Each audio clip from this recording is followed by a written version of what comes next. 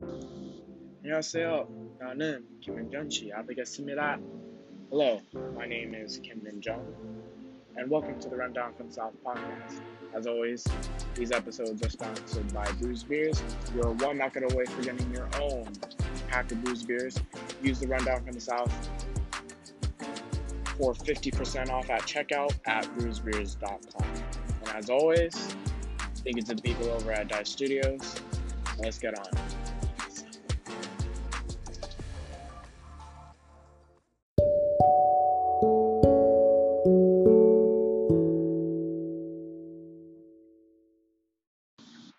안녕하세요.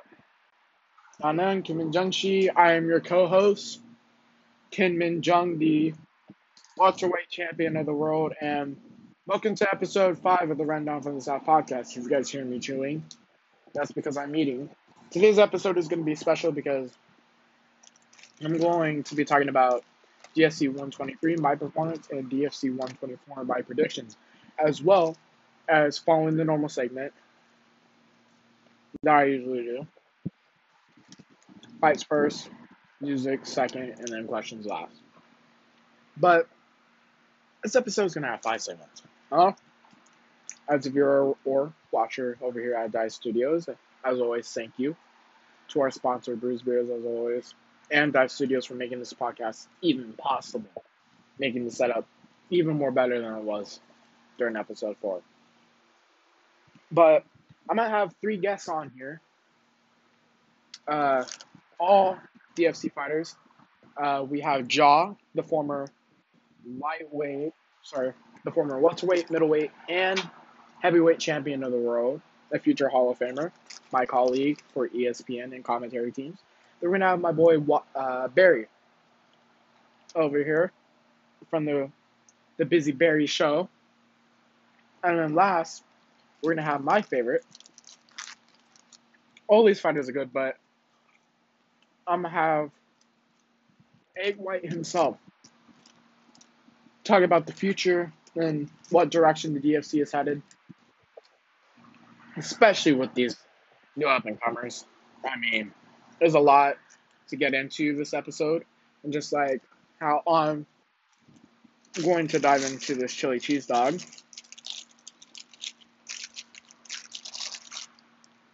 Let's get right into it.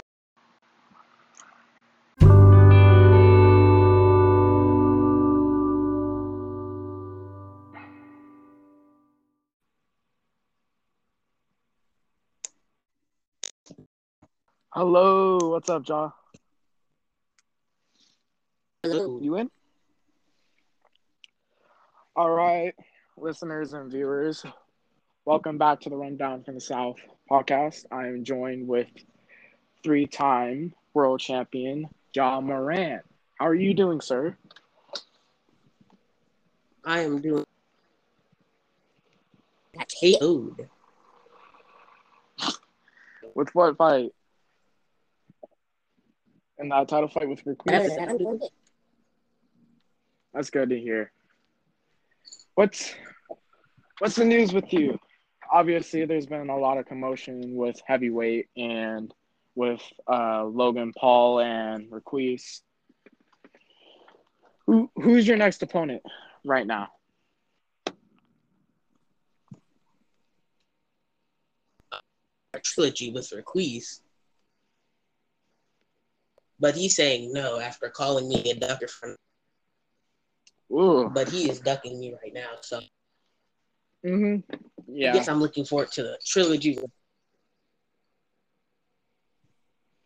Yeah. Speaking of trilogy fights, I know I've been in my fair share. What goes into the mental preparation for the third fight as a fighter? Because not many fight fans know this. Well, going into, if you lost the second fight, you got to forget about that. Get back and try to win the third fight. Is there any technicality improvements that you have to make, or is it just more so of just landing your shots when it matters?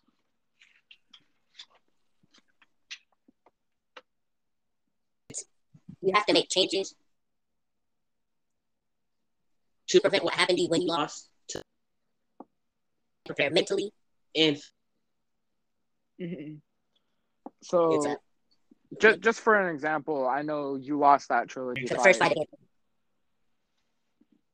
But just for an example, with your mental preparation for that third fight, when you caught Ruiz with the roundhouse, I think in the second fight, what is there like a difference between of coming off a loss up against that second fight or coming off a win? Is there like a different mental aspect as a winner? You think, okay, there's nothing that I have to improve, versus if you're losing, oh my God, there's like so much I have to improve.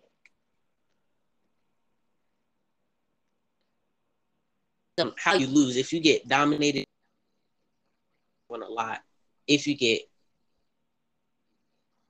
to learn to avoid that move, then you have to strengthen what you. Coming off a win and coming off that trilogy. Yeah, because like I said, there can be a lot of comparisons, and just for the real life example of this, I think the Poirier versus Conor fight of mental preparation and everything like that. Because I think Conor prepared very hard for that fight. Conor did prepare very hard for that fight. He looked extremely good, and it was just sort of a rematch between Khabib and Conor within 2018, if you were able to watch that fight. But still a very close fight. But the point that I'm trying to make is the mental preparation is just as important as a technical preparation. And I could speak on this because I fought Stewie and it was our third fight. It's probably more important than the physical yourself physically, but if fighting what your opponent can bring. Do you think that's why we see fighters like Alexa fall off so hard, because they're just not rationalizing their moves or calculating everything? They fall off because they're not prepared mentally. Start swinging for the fences to try to even the fight. Trying to get out of that round and take it back to the Yeah. And you did bring up a good point there. And I agree with you in that part, where instead of, because with me, I've done that too.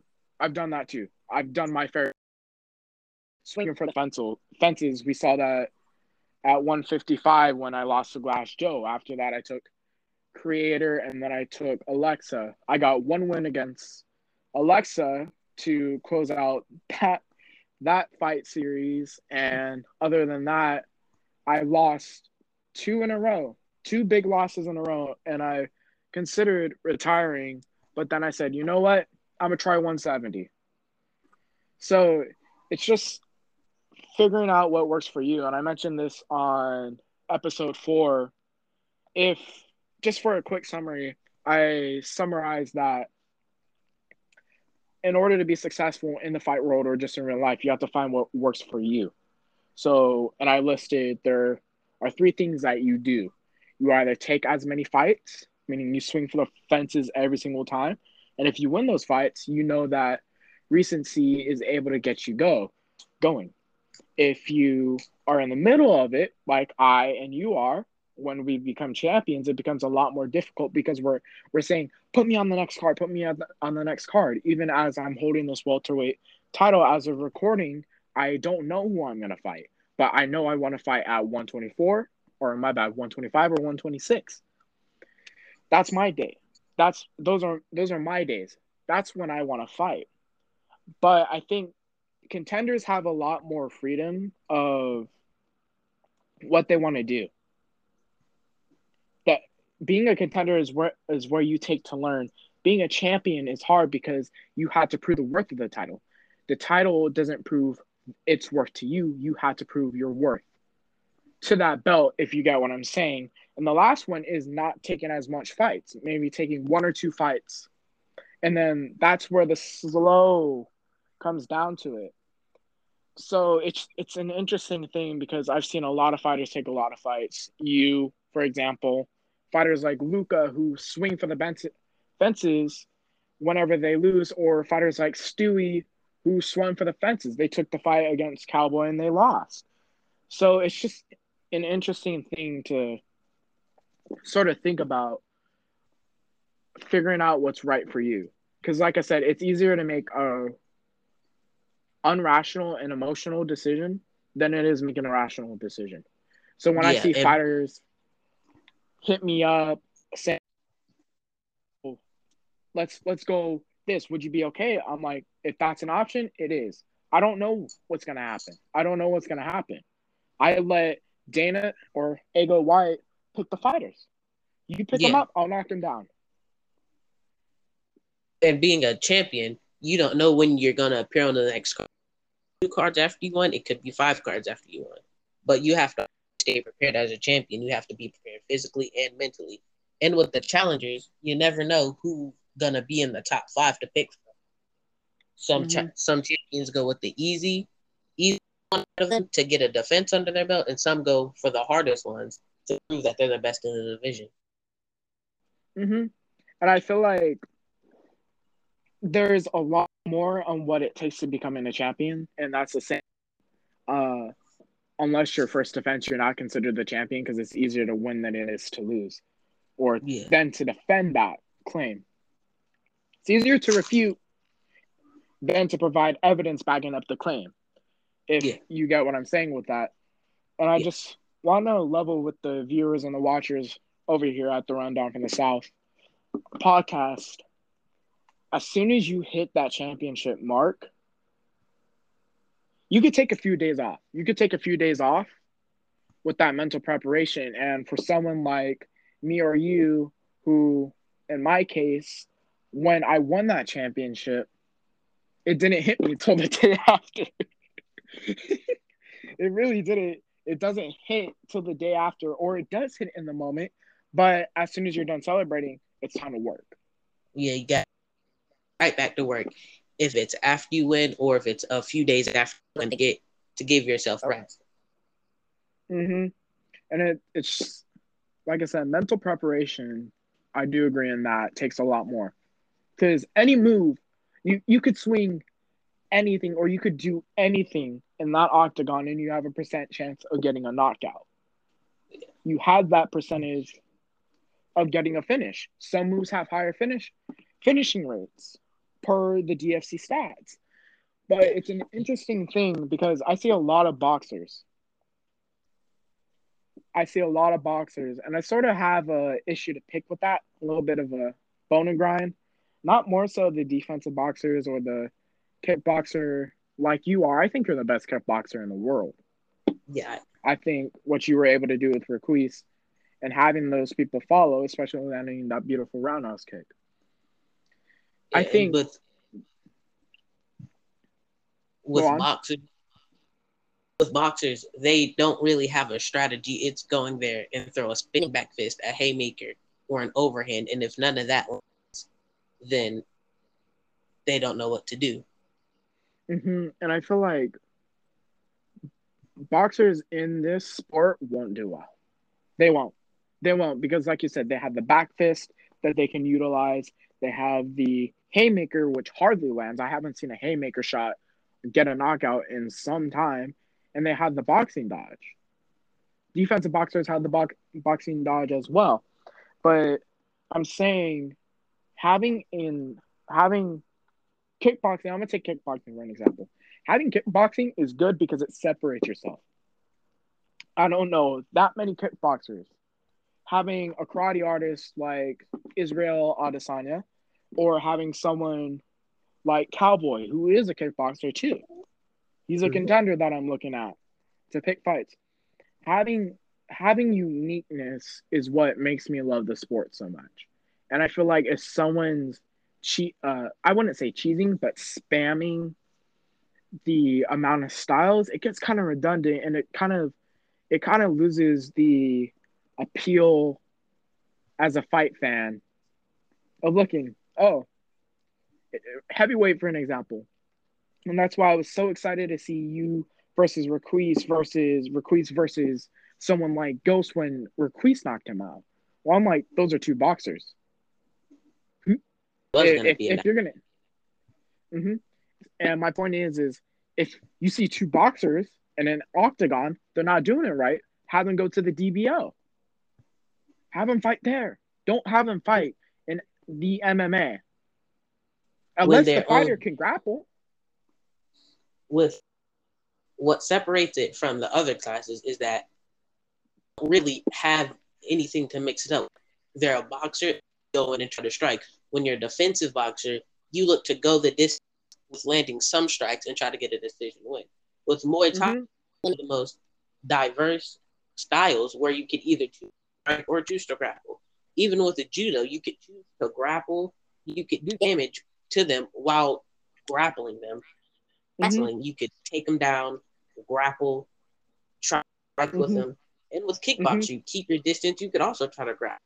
Boxers barely see them grapple anybody. I know, and as a BJJ artist, I think I'm the best Brazilian Jiu-Jitsu artist in the whole entire sport in itself. That's just my ego talking.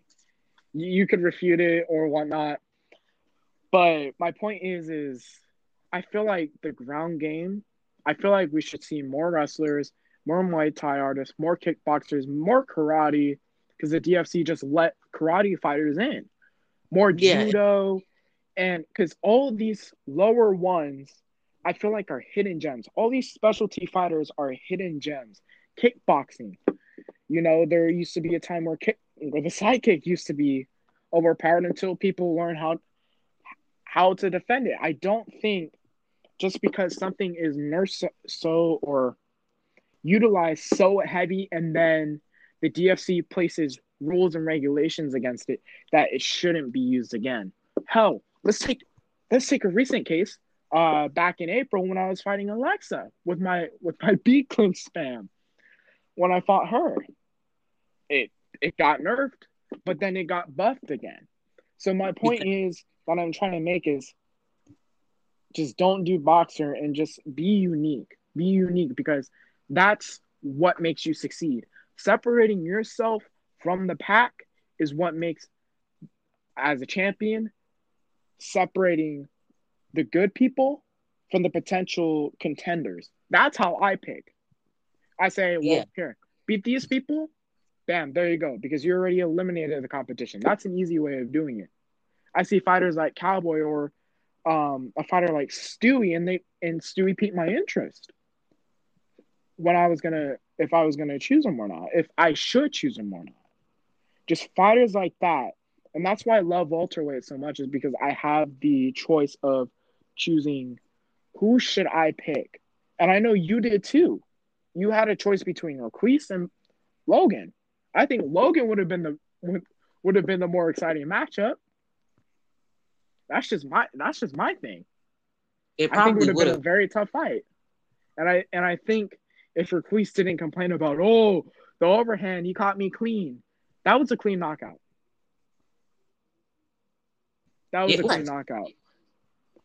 So it's just one of those things of not getting hung up on the losses, learning from the losses. Learning from your losses. If there's one thing you had to give to a young fighter, and I said this last time, I gave my opinion on the last episode, but if there was one thing you had to give advice to a young fighter who just got signed by the DFC or any other sport, what would it be?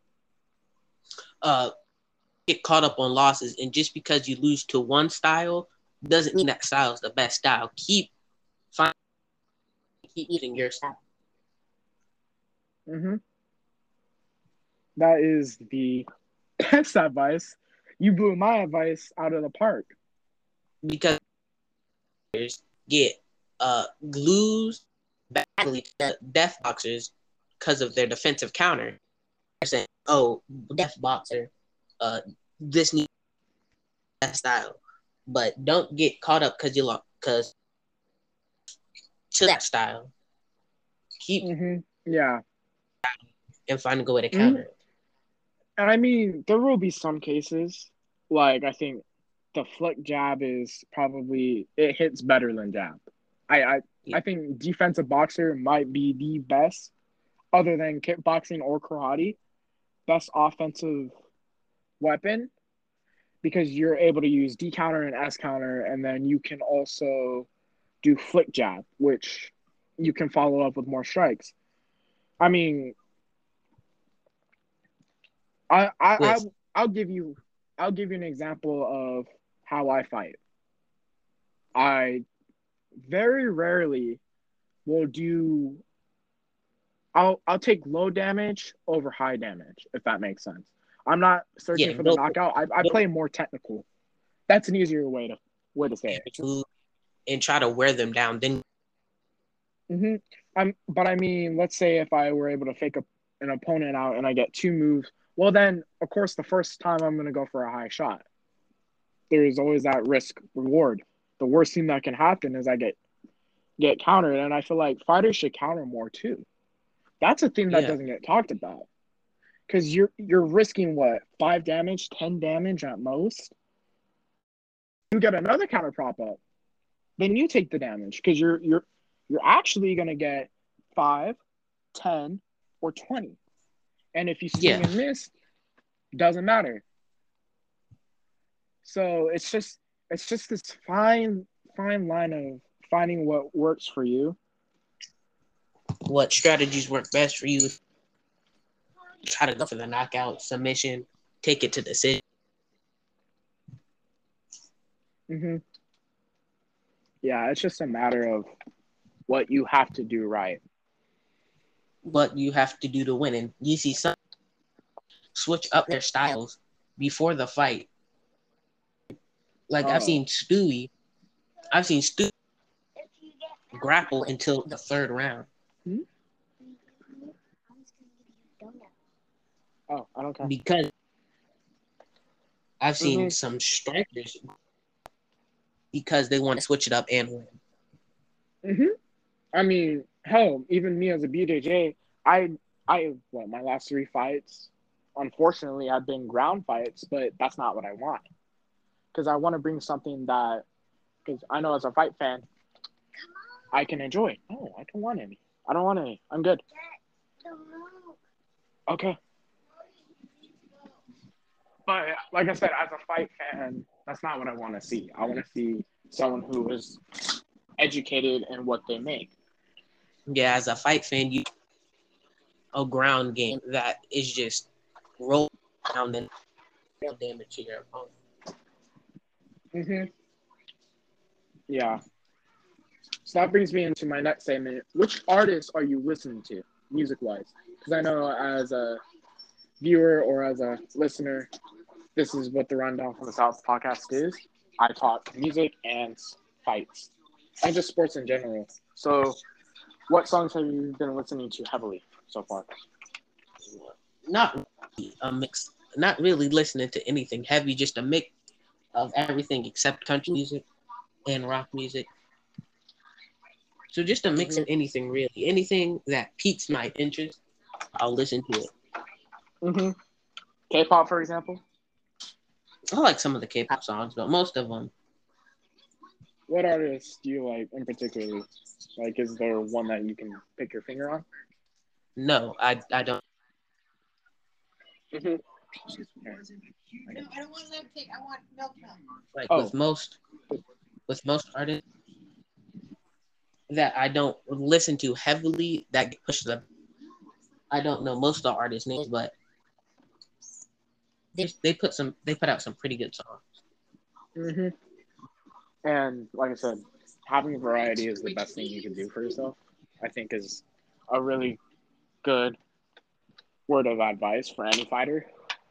Being well versed and having variety will ultimately lead to success. It's just a matter of motivation. Yeah, And I mean, because not only because some people think that I just listen to K-pop heavily, and it's sort of true, but I also have Western art music like hip hop, rap, rock, not country. I'm sorry. If you listen to country, even though you're a viewer, you are weird and you should be banned from the internet. I'm sorry. That's I just mean, my unless take on you it. live in like a country state, like in the middle of in like a country state or then it's acceptable. Like if you're from the city and you listen to country music and you have no True. affiliation with the country, it's just weird. Hmm. Can you get milk? Okay, I will go. Because he's talking to somebody. But yeah, as always, it's a pleasure having you here. I'm Thank you gonna for have having to me. wrap up this segment, and I will go to my other or past Minjung and go to a sponsor. Peace. Thank you for having me. Peace.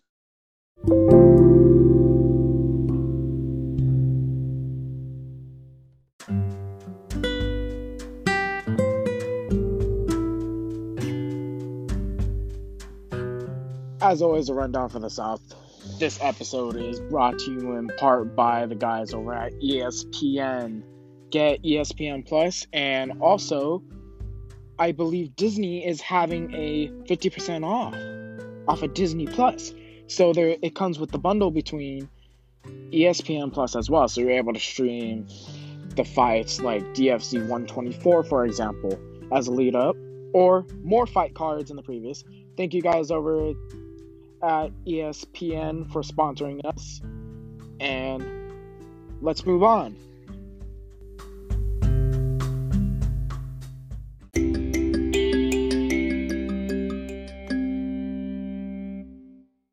All right, fight fans.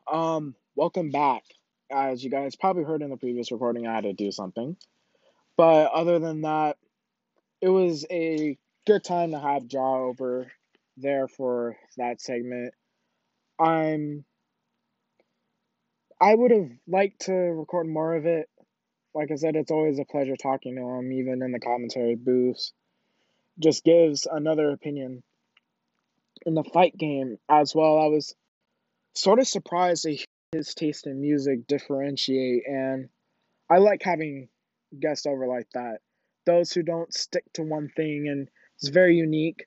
Maybe I'll invite him over if you guys seem to like it. I mean, I enjoyed interviewing him or just having him over here as a co host. I enjoyed it. So, like I said, his social media is Ja Morant. That's all socials, including Facebook, Twitter, TikTok. Yes, he has a TikTok. Instagram as well.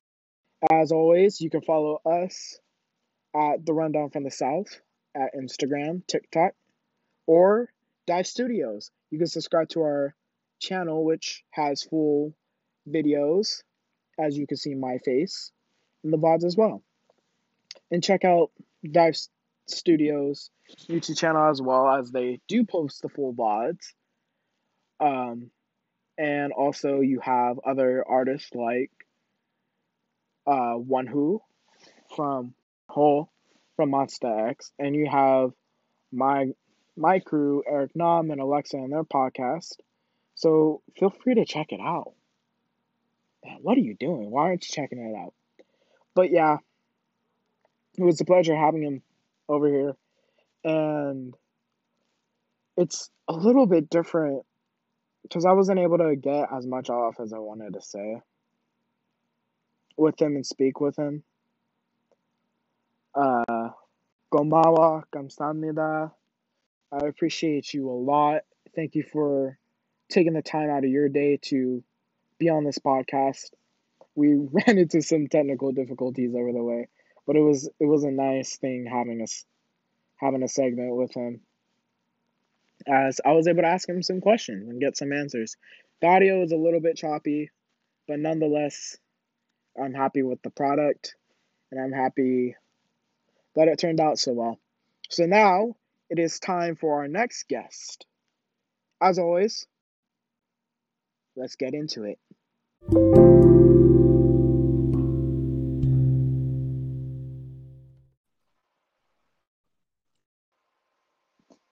What's going on? I am Bobby? here.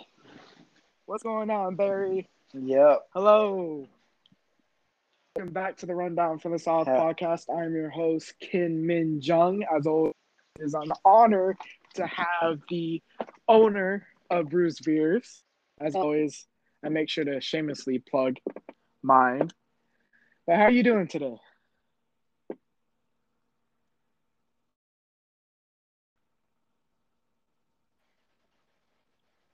How you doing My today, bad. sir? You're fine. Yeah, I am good. Just chilling back, kicking back. Been just watching what's happening in the DFC lately, honestly. Not a lot interesting stuff. I mean, it is what it is, but I'm doing good. I am doing good. That's good to hear. Yeah. So, you recently just let out an episode, and I think it was what season are you on? Season 3. Season 3, I think it was episode. You can correct me on this, but you were able to talk to Paul Logan. How was interviewing Yep. him? Oh, it was good, I'm a big fan of Paul Logan because I don't know, he's not like the most talented fighter, but the reason I like him is because he's got the power to beat anybody, but he's also got the power to lose to anybody as well. So he's a very interesting fighter in that way that, he could win any fight. Like, I think he has the biggest chance to beat Requise, but at the same time, I think he has a chance to lose as well. But, he's a good fighter, and I just want to get his point of view on all the stuff going on with him and Jar and Requise. And yeah, no, it was Mm-hmm. pretty insightful, and I thought it went well.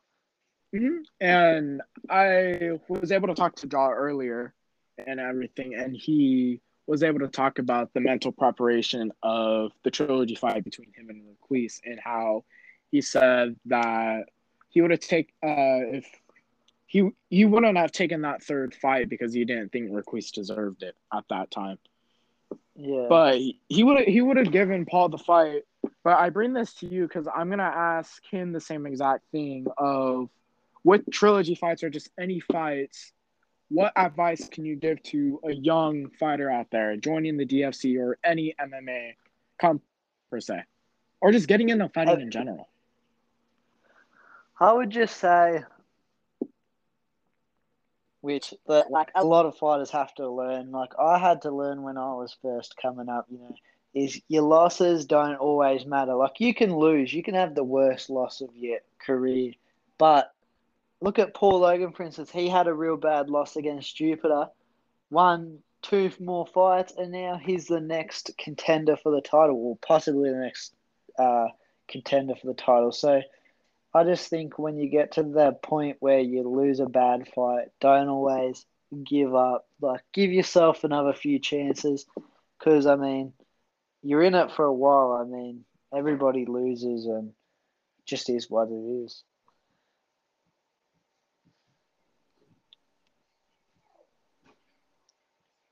I think you said it. I think you said it best because you're not In for a short time, you're in for a long time, and that's something that I had to learn as I progressed in my career. Because within a week, I was the lightweight champion, so I really Yeah, didn't know what to do. I wasn't really humble or anything. I'm more so lucky to have life because she was able to change that for me. I was able to humble myself, and I think another point is I was able to hit this home with Jaw and everything, but being unique, what applies to you? What's unique? Because there's like there's like 5 more thousand boxers in this company in itself. So what makes yeah, Requie stand out? Not because he's a champion, but because he hits big shots. That's yeah, what makes him stand out. What made Alexa stand out when she was fighting? She landed big shots. What made or my buddy Edgar Smith stand out is because they were able to get the technical wins. yeah, Edgar is possibly the best fighter I've ever faced and how to prepare for. yeah. As He a he he was a good striker, but his biggest downfall was I just don't think he completely understood MMA. Like he had all the skills, but he just couldn't always execute it Mhm. Yeah. 100% time. Like he had the potential, but he just didn't have that like knowledge or or octagon IQ. I think he had too much ring IQ when it comes to boxing, but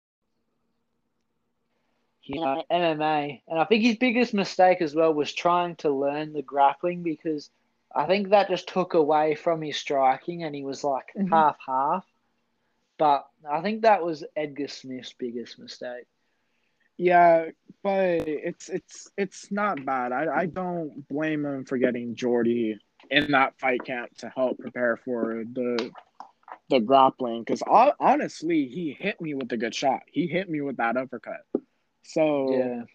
I mean, same exact thing. I think the preparation for Edgar was a little bit harder because I have a hard time prepping for boxers and kickboxers. I love Edgar because he's a very good technical kickboxer. I love him. Or a defensive boxer. He's a really good striker. I think I would love to see him back, because I think there's a point of not giving up. I know it's hard to say, but when you are in the moment for something, easier to make irrational decisions. Yeah. See, what's going on at welterweight with me is I basically told Cowboy, listen, I'm gonna give you these two fighters. If both fighters take the fight and you end up winning both of them, just like I had to learn, because I gave my shot up early. But everything happens for a reason. Yeah. Yeah, well, it was like in my career, I ended on equal. I think I ended on 10-10. Best fighter, skilled. I reckon fighting overall is just fun. It's with business, and especially if I'm not like winning. Say if I was winning and I got a belt, of course I would. It just got to the point where I was like winning and losing, and I was like, well, fuck this. I might as well just go back to business and deal with that, because it's so much at one time. That is true. And also biting off more than you can chew, I think, is what a lot of fighters do. Yeah. They have a tendency to give up early, and like I said, it's easier to stay unmotivated than it is to stay motivated. And that's life for you. Yeah. But like I said, with me, I fell off. I really didn't think I fell off until I suffered those three, I think, 2 losses after I had beat Alexa. That took me out of the race. I think it was between Joe and someone else. Yeah. Or I think Andrade or something. And then I said, you know what? I was contemplating retiring, but I said, you know what? I'm going to move up to 170. See what I got.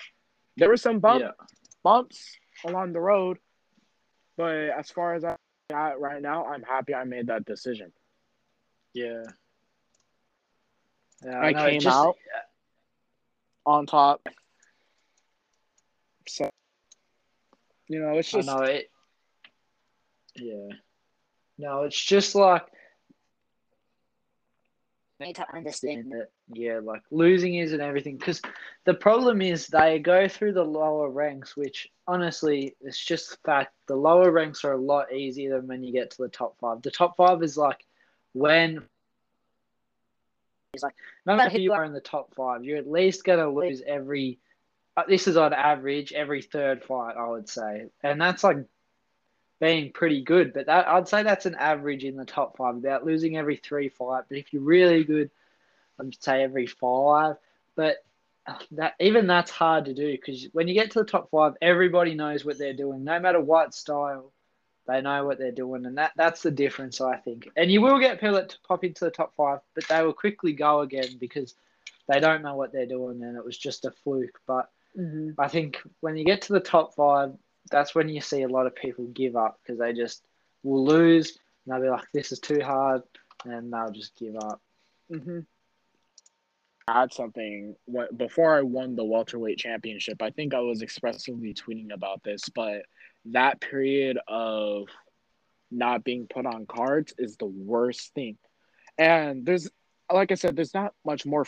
Like, I can guarantee my spot on a card now because I'm a champion, but there's Yeah. not that much more freedom of becoming a contender because now you have to wait.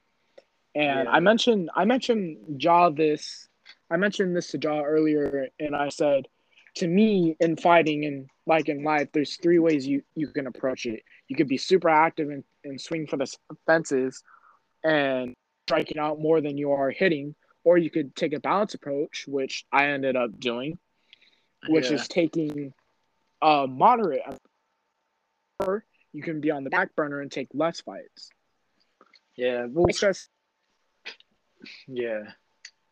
I see a a lot lot of of fighters fighters. try to loss. Yeah, I know. That's a bad thing to do too. It can pay off, but it can do quite the opposite. Like if Mm-hmm. a lot of fighters will lose, then they'll chase a fight straight away. But you're not always gonna win that second fight. Like especially when you got that I need to win type mood. You're not gonna fight like you usually fight, and I feel like people usually lose twice and then retire. Well, if you just sit back, you know, Ego White's Mm-hmm. going to put you on a card. You just fight that card and you hope to win. But, I mean, it is Mm-hmm. what it is. That's the fight game for you. Like I said, I'm probably one of, if not the very few people like me, you, Jaw, and another guest that I'm gonna have on here understand very well. We understand the fight game because we're fighters, and I think Yeah.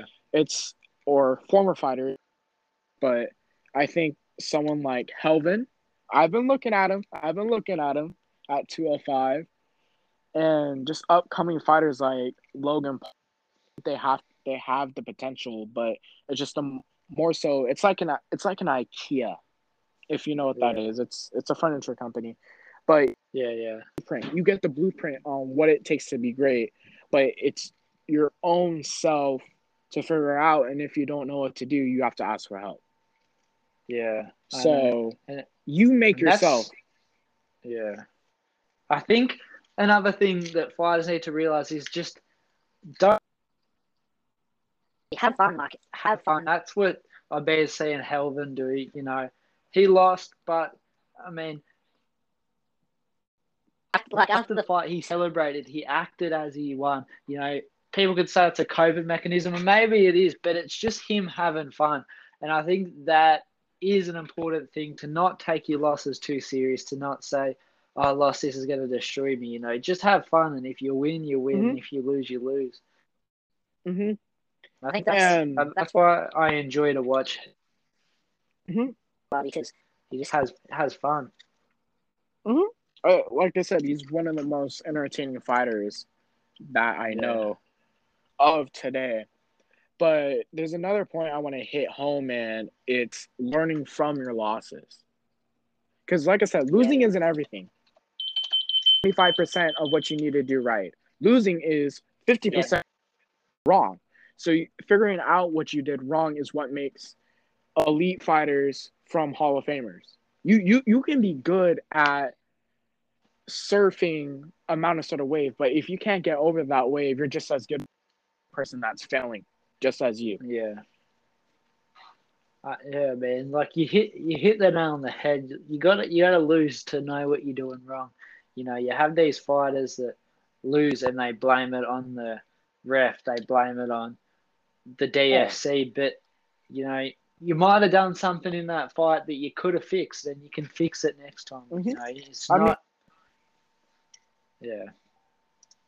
you hit it home, and like I said, a recent example of this is I want to go back to the UFC 123 with the flashback real quick when I was fighting Stewie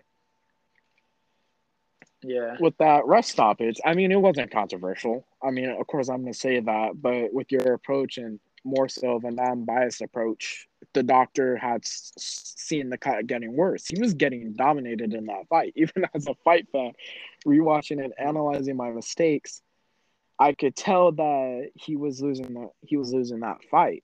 Definitely 2 rounds to Yeah. 1. Yeah. No. No. So I think I was judging in my own time, and I had it all 3 rounds toward. No, I did have it 3-1, but honestly, just want to say a quick note. I do not know what Stu was doing in that fight. I think I have a rough idea, but man, like if you've seen any of his other fights, he fights different to what he did in Yeah. that fight. Like, No, he fought way differently, and it's sort of like I said, what weapons you have well that you can utilize. I think mental warfare is my game, just like with Johnson was attempting to do with Lopaka at yeah, DFC 121. Ultimately, he lost to a controversial decision. Could have went either way, but that's the fight game for you. You can if yeah, you hang up on your losses, the more you're doing to low yourself down. Because, like I said, there's a difference between being lazy and patient. Being patient is you're waiting for something. You already know what you're gonna get, and now you're just waiting. Being lazy is not acting on the actions that you are granted, if that makes sense. yeah. So it's it's just another thing, and I wasn't able to ask all this, but what is your fight predictions for DFC 124, good sir? For the prelims. Let me have a look. I've got it up here. So starting with the prelims, got Draylen versus Manny Pacquiao. Honestly, I don't know anything about these fighters. I'm not going to act like I am. But just going off style and ranking, I'll just give the benefit of the doubt to Manny Pacquiao. I don't know. He's 2-0. I mean, Draylen's got the experience, but fighter, it's kind of hard to get in the groove of how to effectively use Brazilian Jiu-Jitsu. And maybe those 2 losses, he's learnt it by now, but I don't know, I'm just going to give the benefit of the doubt As to an example. Manny. Use me as an example of what to do well and just mold it your own. Yeah. But moving on to the second pre-live on ESPN. And ESPN so second Plus. early prelim is Helvin versus Melt. And honestly, this fight could go either way. I just think, I don't know. Helvin's kind of a little bit reckless, He was in his last fight. He had a big shot opportunity and he chose to slap. Like, it's not always ideal. I think he's more of a showman than a fighter. But just like I said with Paul Logan, he can win a fight. But I don't know. That's a tough fight. I mean, one's a Muay Thai fighter, one's a kickboxer. There isn't, they're going to be throwing similar stuff. I doubt the fight's barely going to go to the ground. If it went to the ground, I'd give the advantage to Melch just because that Muay Thai, gives you a little bit more of an opportunity. But that's a tough one. I don't know. I don't know about that one. Yeah. I mean, striking wise, like I said, you could go that either way, but like I said, it depends on who's more technical. I think so. If Helvin is reckless, that fight's gonna go to Melts. That's just the way I see it. Technical, just like Conor McGregor said in real life, precision beats speed and power. Technical is how I approach my fights. I'm very tough. Yeah. And just picking my shots and knowing what to do. Yeah. Because I mean, it's a mixed line of do I go for the home run knockout shot, and that's been Ruiz's demise. If there's one big Achilles heel that Ruiz has, is its inability to win in titles, rings. So, I mean, there's always going to be a weakness, whether it be mental or physical or emotional. There's always going to be that physical barrier, and I think coping with losses is the hardest thing to do. But being able to learn from that separates, like I said, from Hall of Famers to elite fighters. Being able to kick back up, unless the situation is hopeless, then you could kind of moving in about divisions because that gives you a new light and makes you improve yourself. It makes the division way more interesting. Like I said, if Yeah. I wouldn't have beaten Stewie and Stewie would have beaten me for that title shot, I would have moved up to 185 because Yeah. that's how I am. I'm not going to sit here and unless it's a controversial decision, but I'm not going to sit there and waste my time when I have more growth. So it's just something like that. And what I want to do with the 170 strap is provide fighters that opportunity. I want to see that Yeah. top 5 grow. Yeah. I don't want it to become stale. You see a lot of fighters like Luca and Stewie who took too many fights. And you see someone like Cowboy who was just sitting there playing patient, playing his cards. He got the cards that he was dealt with for a win. And then we see fighters like Connor Murphy and doing nothing. Yeah. So That's overall my biggest advice to new fighters as well is just don't take fights with people that are lower rank than you because it makes no sense my unless God, yes. you're coming off a loss. I mean, it makes sense to bounce back, but if you're winning and somebody says, do you want to fight? Do not take it because at the end of the day, Ego White's gonna give you a proper fight. He's gonna give you a proper opportunity. He knows what he's doing, so don't just let these random fight contracts come up and take them. You gotta, 100%. because Especially that's in the how. top 5. Yeah, I know. That's how 'Cause some that's guy because in heavyweight came up so quick. I don't know his name, but some Dan guy in Booker. heavyweight just maybe, but yeah, some guy just boosted up in the heavyweight divisions just because he was sending fight contracts to everybody. That's what I did. Eh, That's what made me yeah, successful. yeah, That lasted a week because of that.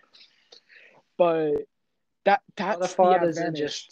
just take it. Yeah, And that's the advantage of knowing yourself. That's option number 1 as a fighter. Option number 2 is being balanced, meaning sometimes there will be cases where you start using emotion and you say, okay, well, I need to get back that loss. No, you don't. You do not need to get back that loss. Trust me, yeah, my record may look as 21 losses, but I consider that as 20 that I have to better myself. I consider myself undefeated, and that's the championship mindset. That's my mindset. yeah, yeah. Well, it's just like there's a lot of people that barely have any losses, but that doesn't make them great. It doesn't make them better than other. There's a lot more talented people with heaps of losses than like people with like one. And lose to people with a bunch of losses just because the person with a bunch of losses has that more experience and has that veteran aspect, and it's like the people who haven't lost don't know what to expect. It's just like getting smacked in the face.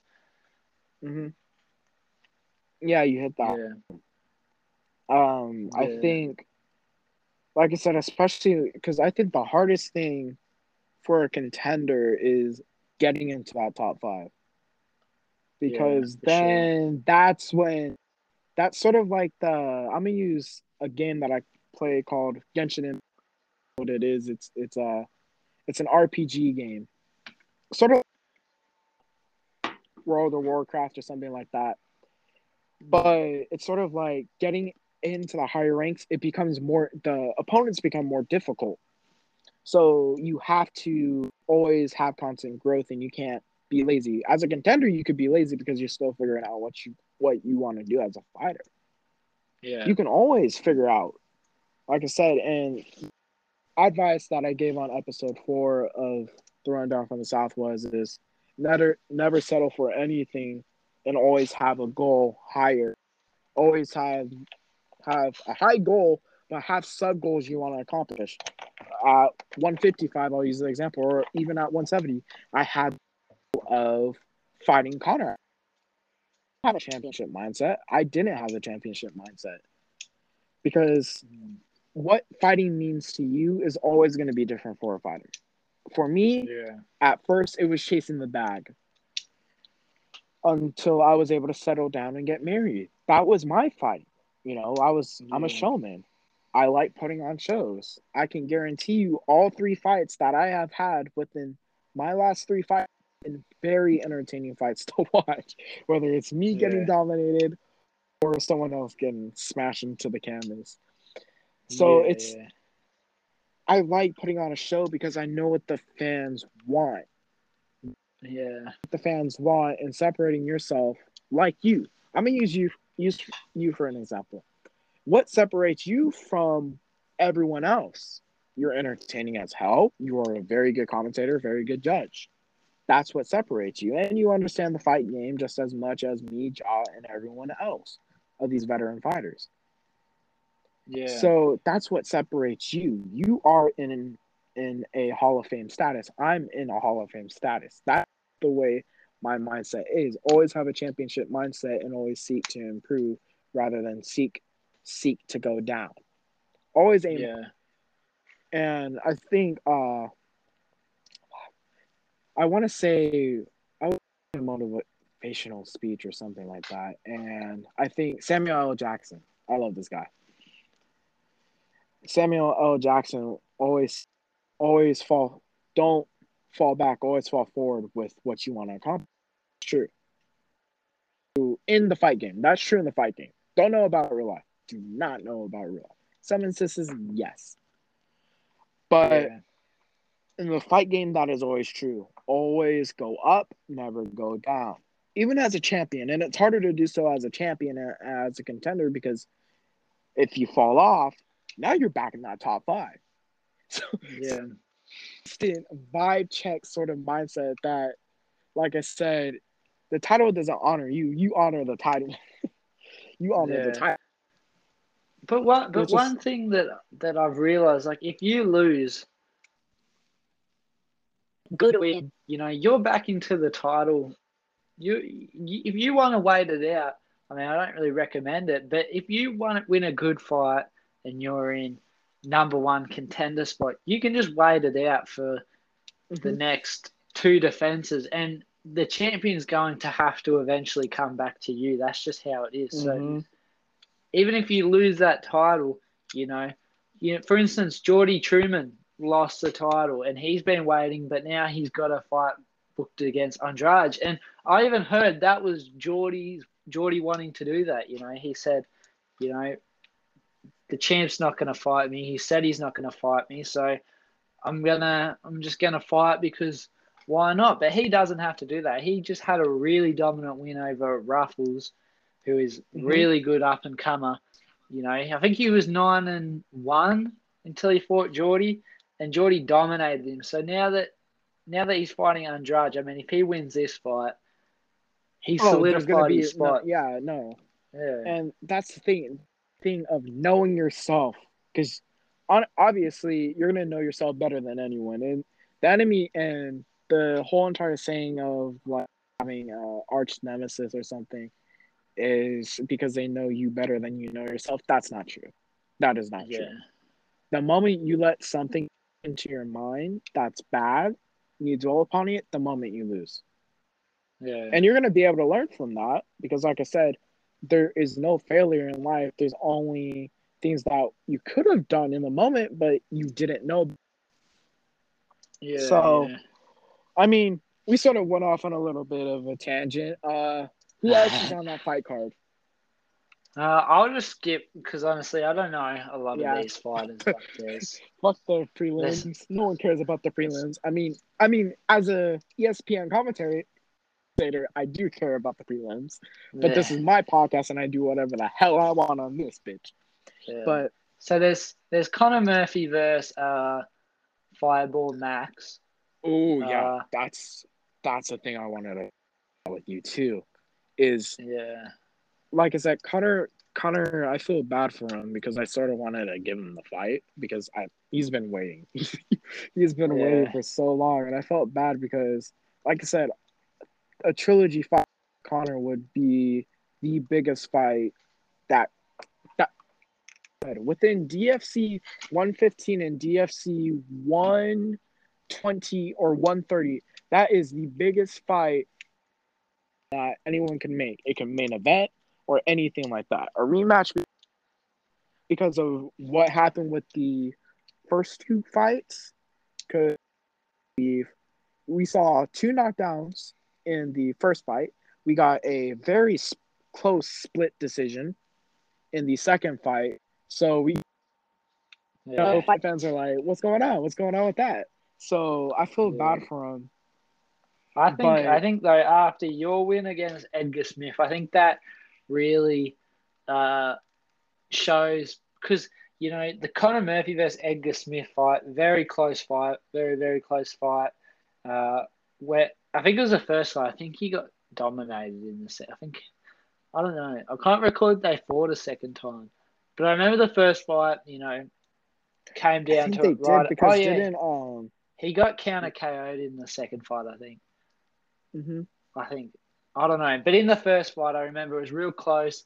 Um, but my point is this, like, you dominated Edgar Smith. So, I mean, and he's got a very similar style to Conor Murphy. Conor Murphy's probably a bit more sharper, has a bit better shot selection, and he is more willing to take risks than Edgar Smith was. But again, like, you've got that experience from Edgar Smith. So I think that's going to help for your fight with Conor Murphy when it does come Mm-hmm. around. Mm-hmm. Yeah. And also, like I said, I always like to keep the whole entire division interesting because, like I said, I'm never gonna stop being a showman. I don't care what you say. I will keep Yeah, tweeting. Donald Trump did in his yeah, political reign over the United States. So I will continue to run my mouth because that's just who I am. yeah. But No, that's like I fair said, enough. I respect the fighters. I respect the fighters. It's just showmanship. It's just gamemanship. Yeah, Lopaka tweeted at me because I think 9 other people were able to do.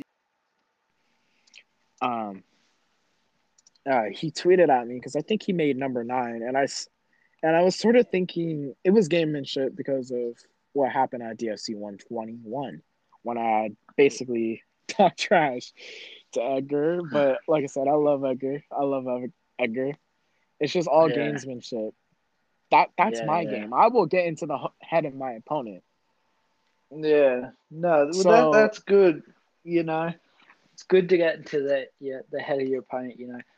It was mhm, something that I never could really do. I'd talk trash, but it'd be more playful because I don't know. profit. I just, you know, Prophet it was serious. Prophet. If I still see Prophet walking on the sidewalk, he's getting it. Like that's what it is at the end of the day. But Well, Ortiz. when I used to fight, I had a beef against a guy named Jumping Jacks. Actually, his little history lesson. Jumping Jacks was coming up. I was coming up. Pretty big fight. We had a press conference and everything, and he was just disrespecting me. I had the Australian flag. He grabbed it out of my hand and threw it on the ground and like stomped on it and ripped it and it was getting in my face. But I held back. I didn't throw no punches. I didn't go for any violence. Mhm, I enjoy talking trash as a joke, but as it gets serious, that's where I kind mhm, of hold back. Unless you're somebody like Profit Muscle, but mhm. kind of Because I want to say it was sort of rough for me to. I held back during that press conference. I held back because of what he said to my wife, or what his wife said, and he basically backed her. I'm like, you really support that? So it yeah, was just sort of something that didn't sit well with me. And of course, like I said, I'm gonna do my gamesmanship. But I told him again, I'm gonna make you suffer. That's exactly what I said. And I think you had asked a question or something like that of stylistically of what was there to change, and I said the little mistakes. It like I said, it's just gonna cost it more, and yeah, who is more mentally prepared. I'm probably one of, if not the toughest mentally prepared opponents, but family is a very touchy subject for all people, no matter what walk of yeah, life, because it's your family, man. So yeah. I it's the know. people that you surround yourself with. So you don't want to see that. So I sort of had to back it up with that, Yeah, and I didn't like the finish. I didn't. If I'm being honest, I didn't. But at the end of the day, like Connor or like Poirier said to Connor at DFC or UFC 264, a win's a win. Yeah. So that's it. You can't get caught up. You can't get too caught up on your performance. Like, as long as you get the job done, even if you have to do whatever, like, of course, in the legal terms of stuff, but just do whatever you can to get that win. That's what I think. But not being too desperate for the situation. Yeah. Like, because now my goal is to go up to 185. Yeah. That's my goal. So it's an interesting concept to dabble on with Connor and everything. I hope Connor wins because if Maxwell comes back, that's just another opponent, and it's going to be interesting. I think Connor will win, but I wouldn't count Max out, but I would give the edge to Connor. And then moving on, is that number 5 card? We're number 3. We've got Philippi, because the Eddie Felipe? versus Quam fight has already happened. So Eddie we'll skip that versus- one. Quam. Who won that? Quam did by forearm TKO. Forearm choke TKO. Forearm? Damn. And apparently what I heard is that he was just a pretty boring fight, and Quam just sat on the forearm the whole time. I haven't actually looked at the fight, but that's what people were saying, that he just held on the forearm the whole fight and just could. I mean, yeah. Because, I mean, it's the same thing with neck crank, and it's the same thing with shoulder lock. Like, any of those, like, you could chain them. And I think that's the most annoying part as a fighter, is just being unable to stop it. And then let's say I wrestle roll or W roll is the command. I flip, guess what? Someone can have the G punch. And like I said, I think side control is the best position in in the whole entire ground game. Because crucifix is very good, very underrated, underrated. And then George Truman used the crucifix a lot. Very. It's a very dominant position too. And then you could top mount is, I think, number 2. Because arm triangle is the best submission in the game right now, or in the fight world right now, because it can chain. Arm triangle though can chain. So as soon as you get there, and then plus top mount, you have a ground and pound option. I think you have elbow, which prompts up a GAN P option, or basically you have a higher chance to get a minus 100 shot than you do minus 40 or 30. So, I mean, yeah. But what's going on with that co-main, sir?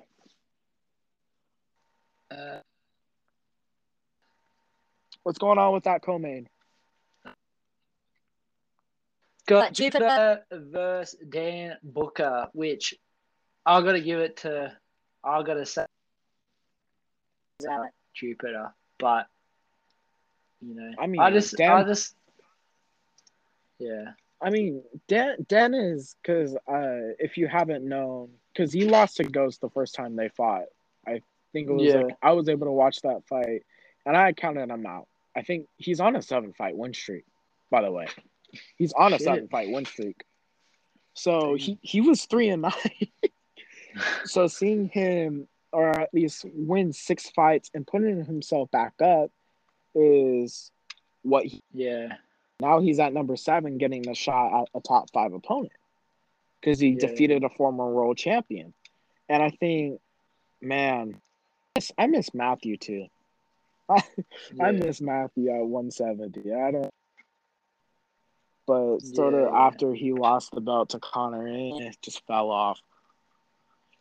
Because I know you get a lot of fighters like that. They just lose and then they just fall off and disappear. It sucks.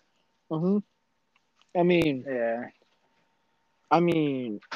now moving on to the main event, I think Kenji versus Sosa.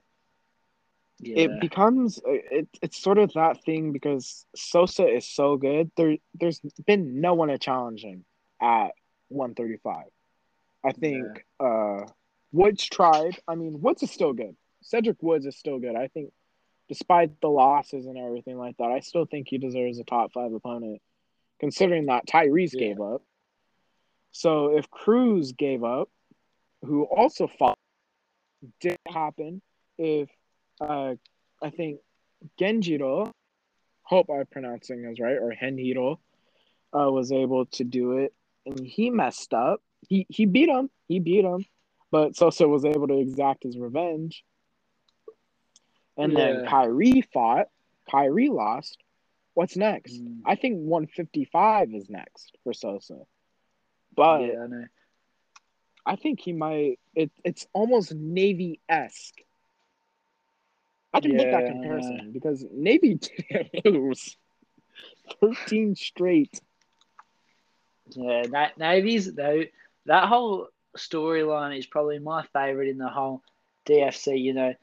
You had Navy going around everybody. Then you have this up and comer Carnage come out of nowhere, beats Navy, dominant. But then Requise was like Carnage's kryptonite. Knocked him out in the first round twice. So I'm interested. The reason I'm bringing this up is because, just trailing off a little bit here, I'm interested to see Navy versus Requise because, Requise was Carnage's kryptonite. Carnage beat Navy. So will he be Navy's kryptonite as well? That's what's interesting. Maybe. And Navy was dominant over months. Yeah. Holy I was about to cuss for the third time. Navy was really dominant. Yeah, and it's sort of like, a 5-year retirement, I think.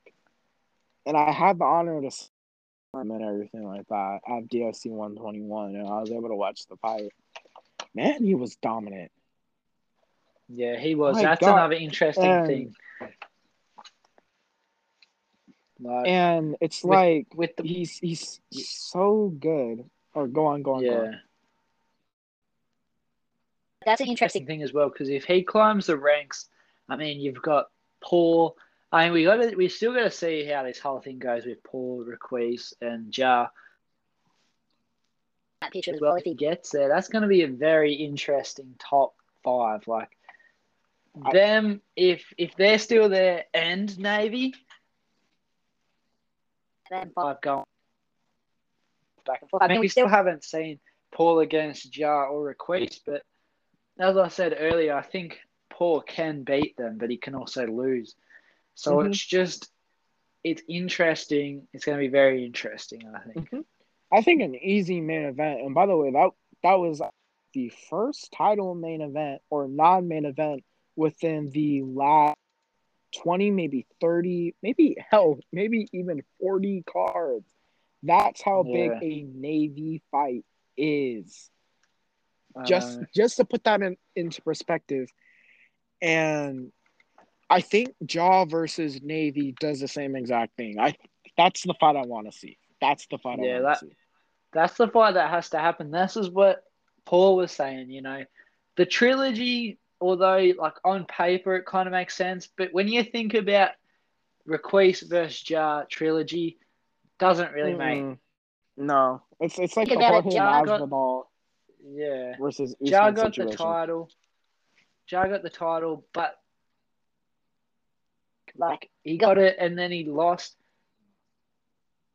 First fight, got a lucky knockout, and then he got knocked out clean in the second fight, So for him to just get a third shot at the title straight away, I mean, I think that's just stupid. I mean, if you get sure. But I mean, And like you said, I think it's the only fight for Jaw to take. Yeah. That's the only fight because number one, if you're already a Hall of Famer, but being Navy because hell, if Navy would have lost, there would have been that excuse of, well, I'm rusty. I haven't fought in 5 years, but he didn't. So being Yeah, able to beat someone who is fresh, ready, and probably looks the best he's ever been, even though he reigned over the whole entire DFC for like 5, maybe 10 years. So like I said, it's just gonna be something that because I've found my fair share. I fought Guro, Alexa, Creator, Glass Joe, all fighters, all really good fighters. But seeing Jaw versus Navy, if Jaw is able to win and then regain the championship, he may be yeah, in the GOAT conversation. I that's just able to defeat the greatest of all time and Requise regarded as a top 10 heavyweight of all time. I don't see him as that because Navy will always be the greatest heavyweight and the greatest fighter of all time. yeah. No, I So agree. so there's a lot more legacy, and I think that would be the biggest fight that division has to offer. Yeah, What I about know, and 185? No, there's yeah, nothing really there at one at 205. It's going to be Lopaka versus um I believe David. David's look good too. So yeah. like I said, David is looking good. With Lopaka considering himself like as a double champ status, I don't fucking believe it. I don't believe it. You didn't win an actual championship. You won a number one contender belt. That's literally all the interim championship belt is just basically to prevent what happened at 170, which this whole huge debacle came in. That's Yeah, what that was for. I don't mean to diss on Lopaka or anything, but let's be honest, that's the truth. yeah, I know. Yeah, You I know, I'm not in your these, yeah, contenders get up like oh my I don't god, know yeah. which contenders can, but they're all kind of stuck. Like you got Melch, you got Helvin, you got Cyril, you got Virginia, you got Mm-hmm, Jai, but after that it's kind of like these top six, top seven have been going back and forth, back and forth, back and forth for the longest time. We mm-hmm, need another good contender just to come up, solidify their spot, and has the potential to beat all these people.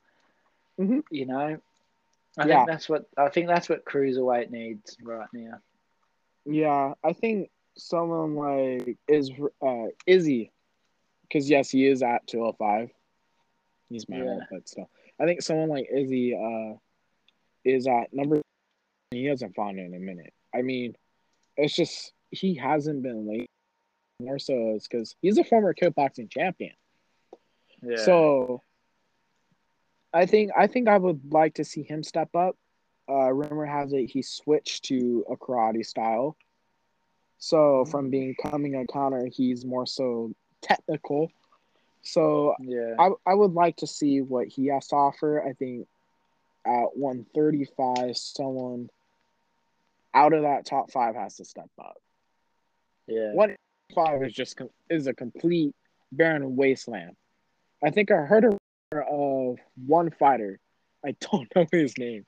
One fighter who's gonna put an end to the. By the way, I don't think Yomazawa number one pound for pound. Give it to Sosa, man. Give it to Sosa. He deserves the Yeah, number one. Or I someone like agree. David too. Yeah, Yomazaki hasn't fought within like the last 6, maybe 5 pay-per-views, and that, like I said, I don't. He is a champion, but the way I look at it, 185 is that's not the hardest division. If yeah. there's I know. really Yeah, no one challenging you, I it's know. not a good division. There's like John Kennedy and Yamazaki, and you've got Quam coming up, but that's it. Like no offense, but the rest are kind of average No, fighters. yeah, and like even if I were to move up, I would make 185 interesting. Like any fighter that would step up or like any top 5 contender in any other division instantly makes that division alive again. Yeah. You know, and I feel like Yomazaki isn't irrelevant by choice as the situation that he's in. I think he's a good champion. But I Yeah. think the choice and the decisions, because the amount of fights that welterweight has seen, the amount of fights that 155, 205, 248, and 135 I've seen over the last pay-per-views, that's been it. It's 5, maybe 10 title fights within that scale. Probably more than that, because those are interesting divisions. They have up movement. It's just not sitting there and just not doing anything. And the contenders that are not doing anything, they're just sitting there sucking on their thumbs. Yeah. So, I mean, I think someone moving down to, or maybe moving up to 185 would be a good idea. Whether it be me, maybe we see Edgar Smith at 185. Career revival. How about that? Or it'd be interesting. Just please, as a fight fan, I hate to see it. I know. Sucks to see. It's just because, and this is my honest opinion, like, Ego White, don't sack me or anything, but, I mean, I think they added this new cruiserweight division or whatever way too quick. I think bantamweight wasn't even finished yet, so I don't know why they just added this new weight. Mm-hmm. I think it was a silly idea, but, I mean, I don't run the show, but from a business standpoint, you know, it's just making more problems. Mm-hmm. It's just making more problems. Mm-hmm. And it's not taking the quality away from the other divisions, I think. I mean, yes, you're always going to see a new division, so you're going to see more people try it out. I mean, 135 has evened itself out a little bit.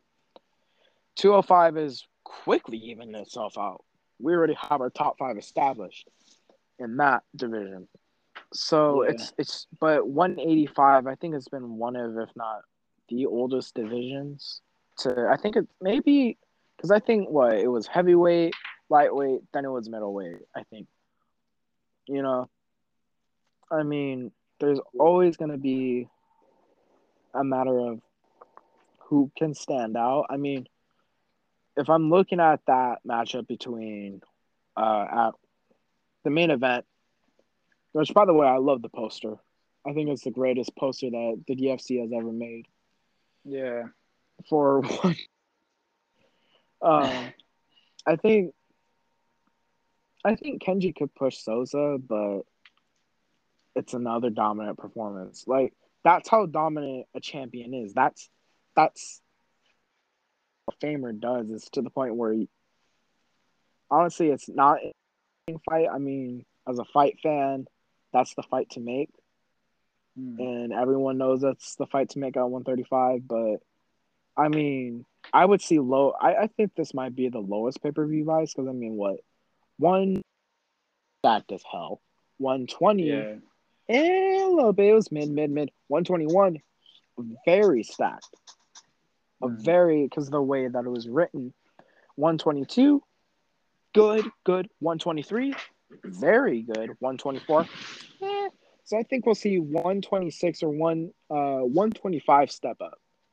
Yeah, I know. We need, and the DFC's kind of been slack with fight cards as well.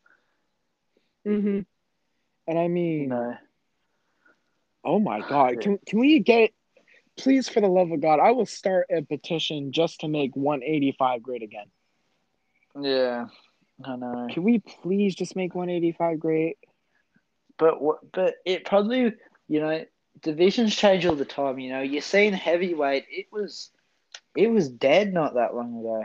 Now it's now it's like one of the most exciting divisions in the DFC. So it's like we've just Jar and Paul coming up, and you've got what was that guy who was coming up?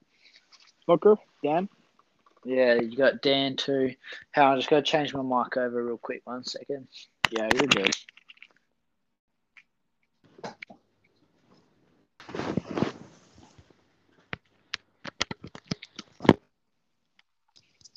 Can you hear me? Yes, I can. Uh, But go on. oh hell. But yeah, no. I think since they've come up, it's a hell of a lot more exciting now.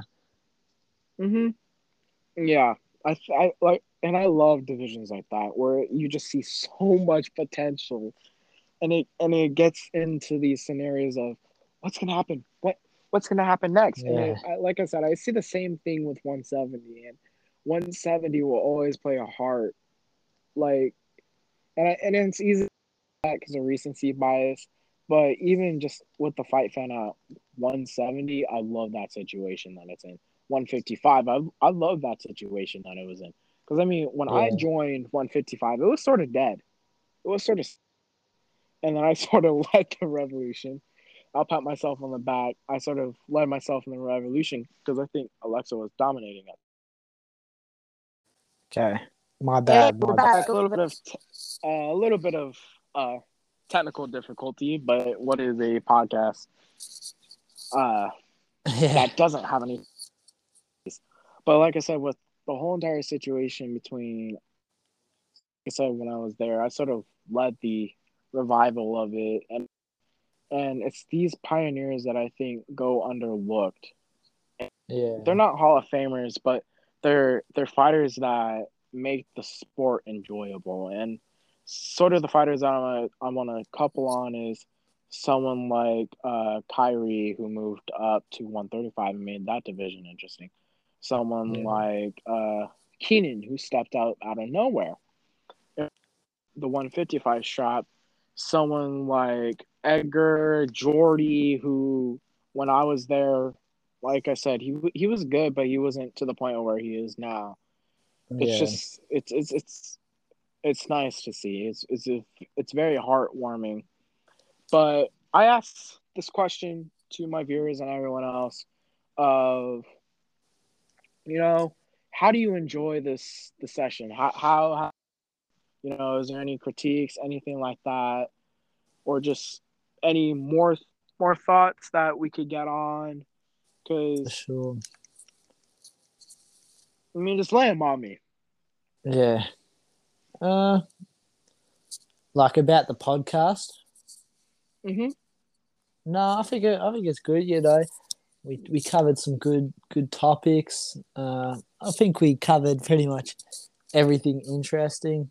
I don't really think there's much to change. You know, I like the thing how you getting guests on. I try and do that. Like even if you just do your normal thing, but get a guest on, even if they're kind of like in the background, just talking a little bit. I think it just find it interesting to get different guests on. You know, hear from different people and stuff like that. Mm-hmm. Mm-hmm. But yeah, no. Other than that, I think it's good. Mm-hmm. And what type of music do you like? Oh, like I like a bit of like everything. I mean, it's got a. I like rap, like hip hop. I like a bit of pop. You know, I like a bit of indie stuff. Uh, Mm-hmm. but mainly hip hop's like all different genres of hip hop. You know, you got like your calm type of hip hop, like your indie hip hop. Mm-hmm. That's more my favorite, like the calm hip hop. I don't like the banging Mm-hmm. music as much. Mm-hmm. But I yeah, mean, I'm the same way. And like I said, it's become sort of stale. I think hip hop has become sort of stale. I mean, that's just my opinion on it because you have, again, violence. Like the baby, yeah, I think he's so good at what he does. I mean, the last time the baby tried to do R&B or something, or like R&B, I think, because he said I'm a for the sad people or for the sad N words out there. Even though but I'm not gonna say it because I don't want to get canceled. So he yeah, said, I think my old baby, and he just started going off about like how his old hoe misses it, and how he could easily leave his other girl for her, and it's like that's not sad. yeah. I That's know. not at all. There's some people that just can't. you know, you get some artists that can do a bit of everything, but then some just like can't change. Mhm. In my opinion, like you get some that just get stuck making the same music, but I enjoy artists that can do it all. You know, like Drake yeah, is an like artist who can do everything. I think yeah, artists like uh, J. Cole, yeah, yeah, Uzi, Polo G, Lil Baby, Lil. Oh my God, Lil Baby is so good. yeah. I can't even think of like people I've been listening to off the top of my head. You know, I just go through like I've got nearly 1,000 songs in my playlist, and Mhm. like I just listen to that much music. It's not funny, but you know, I listen to different genres depending how I feel. Mhm. Because yeah, I listen to a lot of J. Cole. I listen to a lot of pretty much everybody. You know, I'm more into like finding small artists though, Mhm. because you know their music's unique. They don't just make music for likes and stuff. It's more just Quality driven. individual. Yeah, like there's a real good Mhm. one out right now called IDK, like that's his name. But he just made a real good album. And yeah, so Mhm. Yeah, I, I love music. Like, yes, I am Korean and I listen to K-pop. There's nothing wrong with that, and no, there isn't. it's sort of the same thing that even if I'm not in the server or I'm just in public and I talk about like I'm not uncomfortable to share that about myself. Yes, I like the music. Yeah, Yes, there are fans that are overbearing and drive it to yeah, have this bad reputation. But by all means, music is music, and whatever you love, you love. yeah. No, So, that's like it. I said, but I have a very very good taste of variety. Mexican music. Don't listen to country. Like I said, I told y'all if anyone listens to country music, I'm sorry. You can just Yeah, no, you can stop listening to this podcast. But no, not to back on country because country good is good too. yeah, no. I don't like country. Don't worry. Nah, even if you did, I would still accept that. And I think a lot more people have to be more accepting of who you are as an individual, not as a majority. Yeah, And for sure, for and sure. that solves all the world's social problems. Yeah, I know. I know. It's like I don't mind a bit of banter, you know, like if you mess around. But yeah, if somebody's like seriously putting someone down for their taste in music or whether it's music, movies, whatever, like that's just kind of whack. Mhm. Yeah. Yeah, But man, it's always a pleasure talking to you, man. yeah, no, it's been Is good. there I actually I have a suggestion. I reckon one day we get like 4 people on the podcast. I don't know, and we all Oh yeah, debate. Well, not debate, 100%. but it'd be cool just to get a variety of people on, all talking Mhm. about different stuff. You Yeah. know, getting different opinions. I think that'd be a good Mhm. idea. Yeah. Cuz I mean, that that's my plan in the Yeah, future is to it's cuz like I said I like talking solo and sharing my thoughts, but having an active or an active yeah, person who can share their opinions and stuff like that good cuz conversing is a social skill. It's a social skill. You yeah. know, No, people that aren't comfortable with talking and everything like that and who are listening to this, it takes a while for them to warm up. So, like I said, I want to use this as a platform of discussing what I think is interesting to me because I'm passionate about it. yeah, for I'm not going sure. to talk about something that I don't love Yeah, for or that sure, I for sure. dislike because that's Yeah. just wasting time and effort to something that I could be putting in at You know, my I'd own do a time. mixture of both. I'd like do ones on your own, get people on, just do whatever I guess you feel at Hmm. the time. Yeah, But because I mean, like I said, I love Alexa and Eric because, like I said, they give that opinion and value to it. But like I said, at the end of the day, they're their own artists and everything like that. And so I'm sort of left out on my own. And I wanted to make sure that this episode and every single episode doing this is interesting because I don't want it to become stagnant. I always want to the viewer guessing. Or if you guys are watching on the Dive Studios video, Annyeong, hello. I'm right here next to Wadi or Barry. I should call him Yeah. Barry. My bad. Right next to him as he's in the booth. But we're just talking about what I can do or just what he can do to improve his podcast and stuff like that. And it's just having an entertainment thing, having Yeah. an what appeals to people, doing what you love is, but getting other people to enjoy what you do is the best thing. Is the best thing Yeah, because you're yeah. doing what you love and what other people like seeing from you. For And that's sure. the beautiful thing about the internet and platforms like YouTube, TikTok, Instagram, Twitch.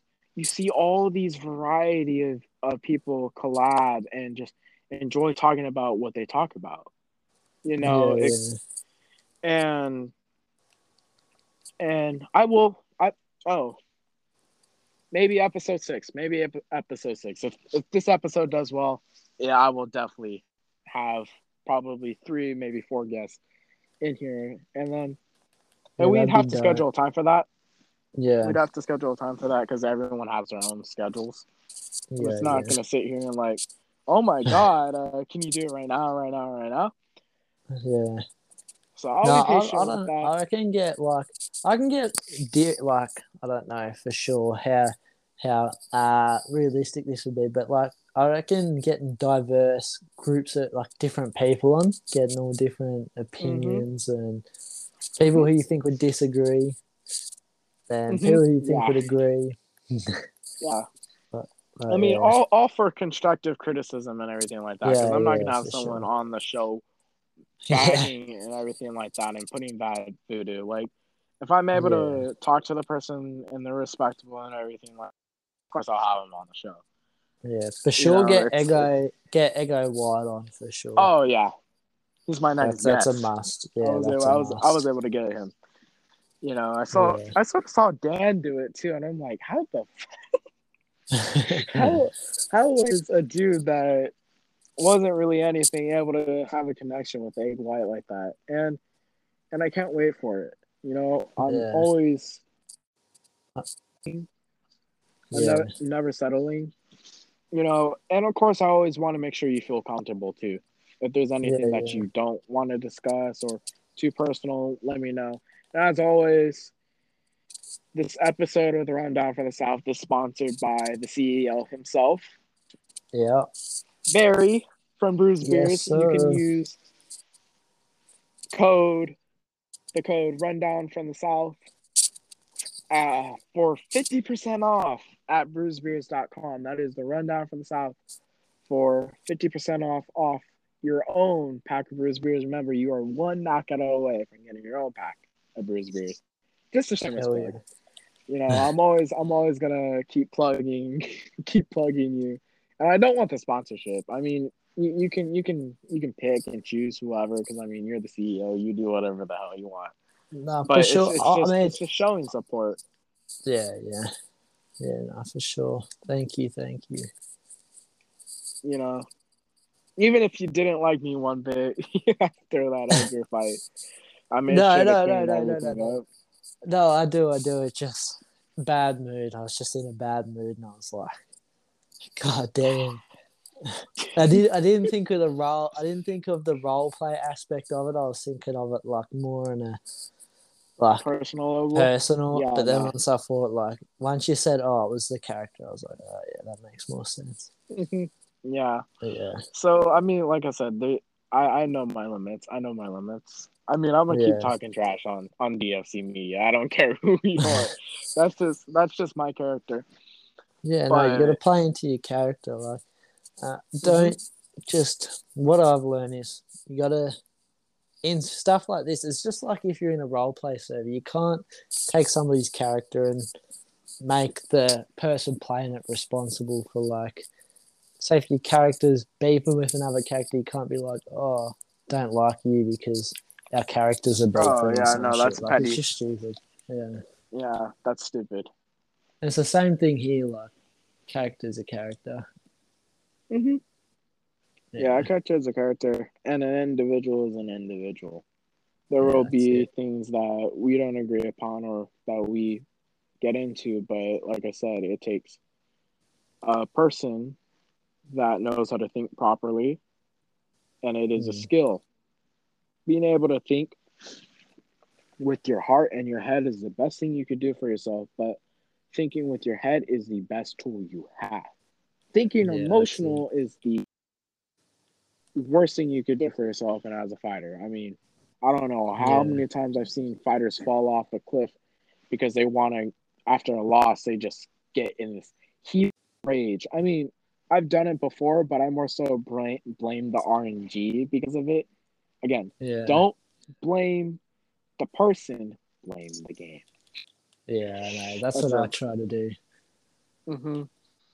So as Anyway, yeah. it's been a wonder and a pleasure having you here. Nah, thanks for having me. Oh, my pleasure. One bit. And let me know if do you have a question? No, no. Do you have a question Well, for the viewers or anyone like that you can I'll just answer say, on the Busy Berry Show? I'd just say, tune into this podcast, book good podcasts. I'd say good episodes to come. I'd definitely check out the Ego White one, and we'll try and get that group one together as well. And yeah, just make Hmm. sure to tune in to the rundown. Is that what it's called? Rundown from the Yeah, the south. rundown from the South. There we go. Hmm.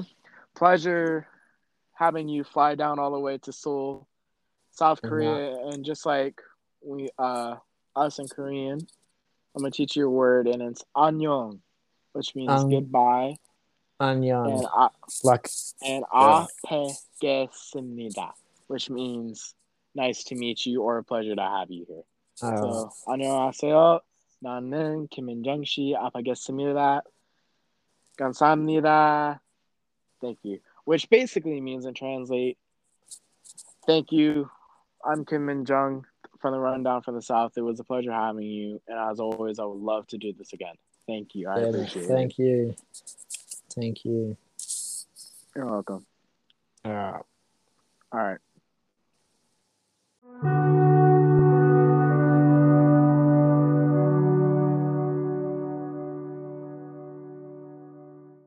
Alrighty, that was the segments that I had with Waddy or Barry, as you guys know him. I mean, yeah, I had fun with that segment, and like I said, I enjoy.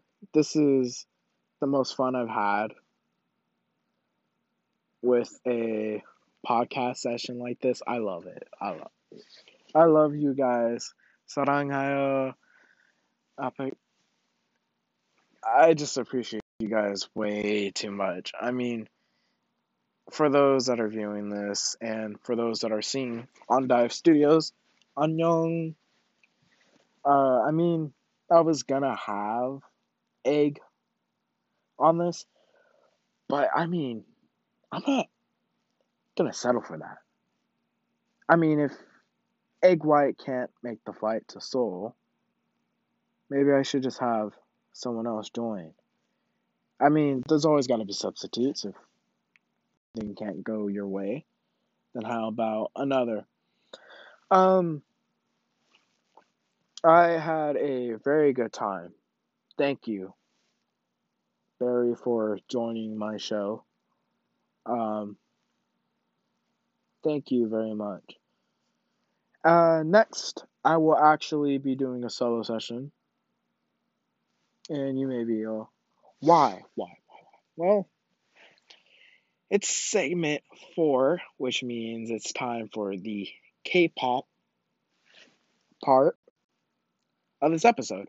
And I mean, it's always interesting to wonder about music and artists like that. But I mean, last time I was here, I was able to talk about a bunch of underrated groups and what underrated fighters have to prove. I mean, like I said, there's a lot of potential with that. But check out episode 4 if you guys didn't watch it. Please watch it. I mean, this is my first audio voice recorded episode that I've recorded. So please watch it. Please watch it. Thank you. But a group that I think could do a lot better. I know their company can. Is I can't even think of a group. I mean, donkeys. Oh my god, yes, yes. I'm gonna talk about them. I talked about them in the last episode but I love them.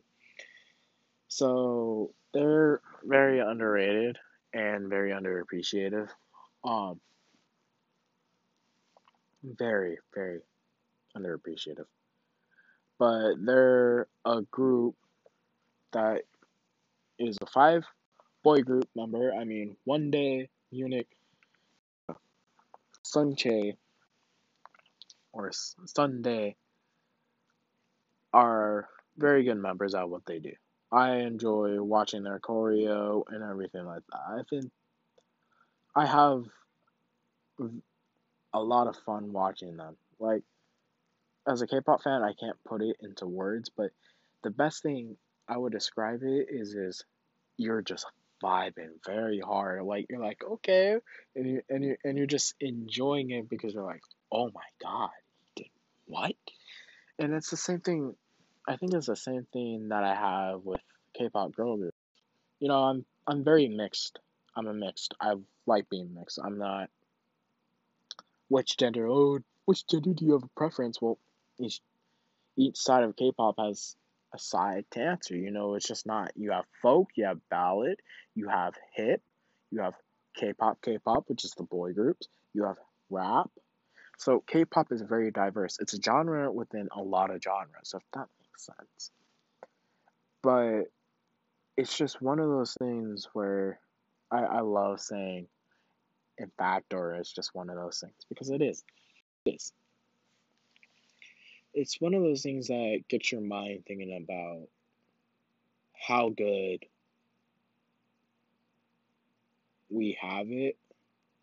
I mean, or how good humanity has done to provide themselves. I mean, I don't mean to get too preachy, and I'm not going to get too political on here. I mean, I did mention Trump earlier, but it was for a joke. It was for a joke with his Twitter and everything like that. I'm not going to get into it because I don't want to piss anyone off, and I don't want to risk me getting thrown off.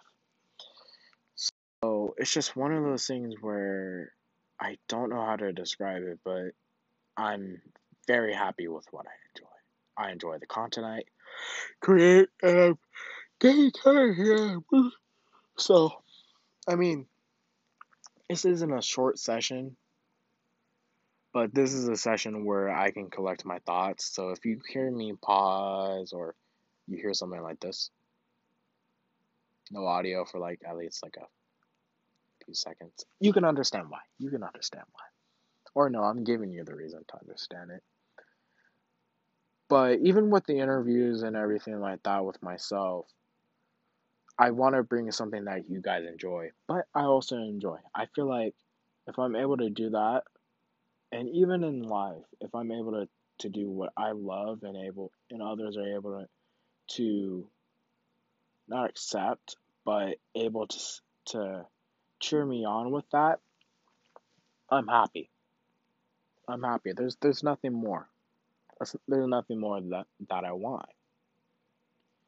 So it like and I that's why I love K-pop so much. That's why I love it because I'm able to talk about it and I'm able to discuss and I'm able to enjoy the content that it creates. I love K-pop. You know, just because we have the scandals and everything like that, I won't get into it because, like I said, my opinion is different from others. So I'm doing this to enjoy and I'm not trying to ruin the mood or anything like that. But like I said, it becomes a sort of a thing where it's like, I don't know how to describe it. I'm trying to find the correct word to put. It's interesting and it's balanced. I know I mentioned the word balance.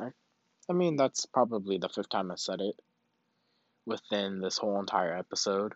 Episode 5, the best episode that I've recorded and I've enjoyed so far. I mean, I enjoy every single episode I write, or I type, or I even speak, which I'm doing right now.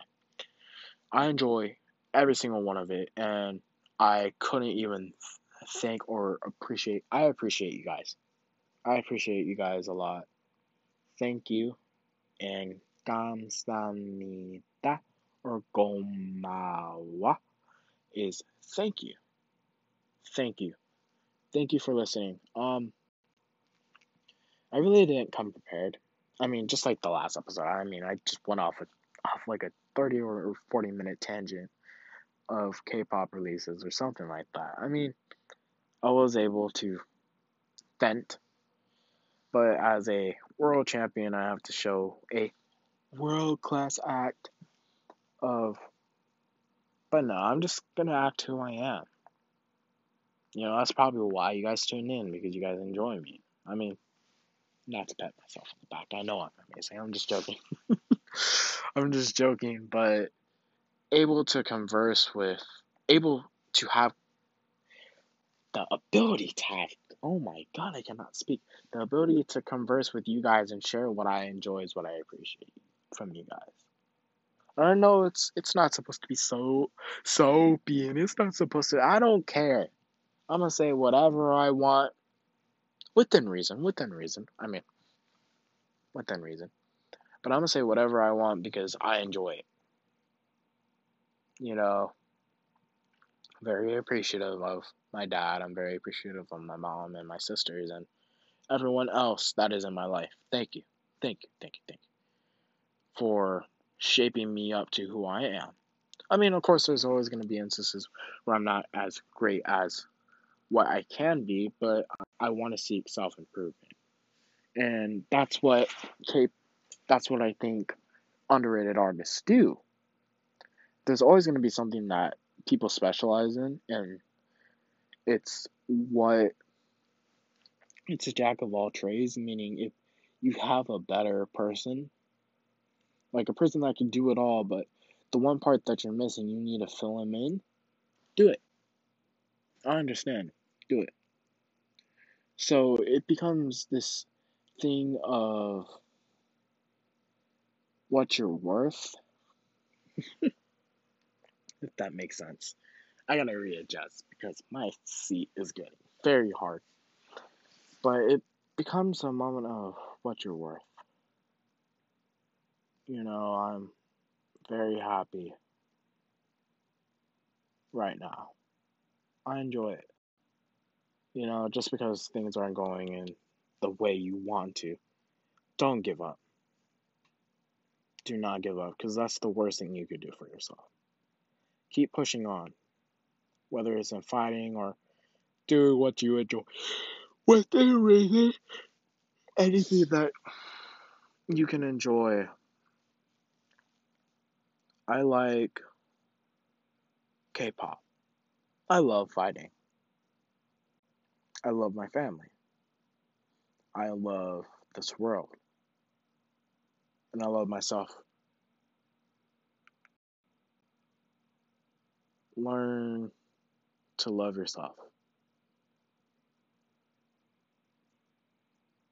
That's the advice today. This segment is brought to you by me. There is no sponsor for this segment. I'm gonna ask you, the viewer, this question. How was your day? Was it good? Was it bad? Do you want to talk about it? Because I'm here. Regardless or not, because I want to establish a connection that makes you guys close to me and makes me close to you. I want to establish that. I don't want to hide behind a screen or not. That's just not who I am. And there's going to always be people that are afraid to step out of their shell. And if you need someone to talk to, my Discord's open and you can find me over at Instagram or whatnot. Lord Tweewee 1969 at Discord, shoot me a friend request. Whether you're listening on the Anchor app, Spotify, Apple Music, or any of your podcast distribution centers, I want you to know that I'm here. If you don't have anyone, or even if you do have people, I'm still here. I'm still here to provide support. The only way I won't give advice is when I'm sleeping. That's what I tell everyone. But I feel like,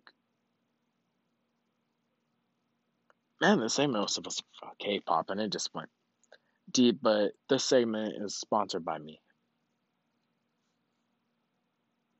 Kenshio, are you okay?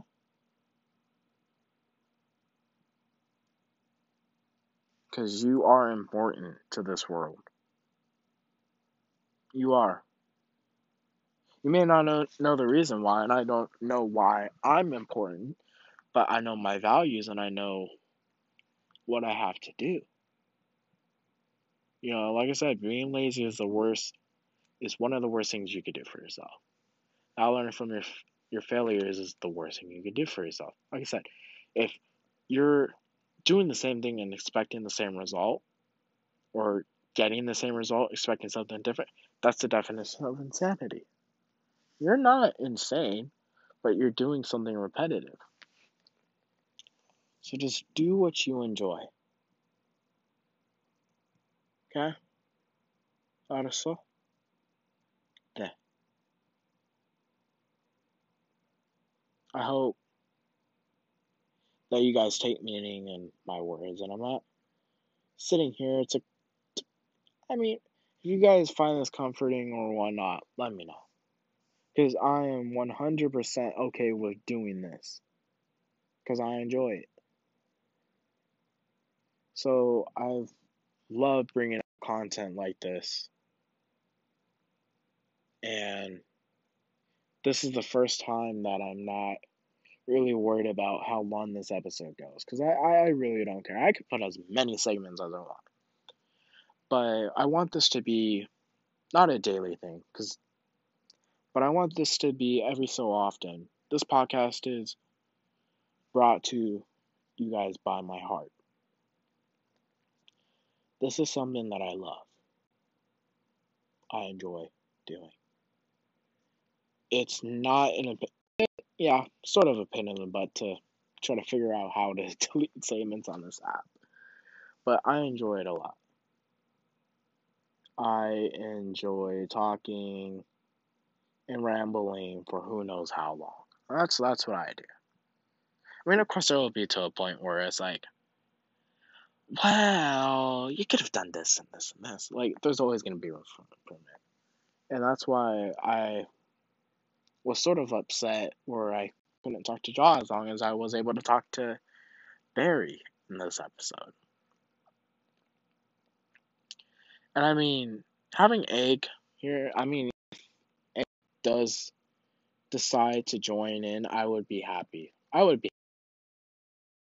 My mission got done. But I'm not going to settle for that. I'm not going to settle for something satisfactory either. It's either if he decides to do it or if he doesn't. Because that's his decision. I'm going to have to learn how to be flexible with that. So, in count, I'm going to talk by myself. You guys may be wondering, wait, he's actually going to talk to himself? No, I'm not. I'm talking to you guys. So at least I don't get called insane by the people around beside me, my mom, my dad, everyone else. That's part of the reason why I'm doing it. Because I have all these thoughts flowing inside my head. But being able to share what I share and getting feedback or just enjoying what to hear from other people is what I like. I love it. Nothing on it coming. There's no humor with this. There's no humor with this statement, but this is the realest you'll see me. This is who I am as an individual. I'm not afraid to share the content. I'm not afraid to speak out. I believe that everyone is worth something. That's just how I see it. Everyone should be worth the same value. Well, not the same value, because everyone's different.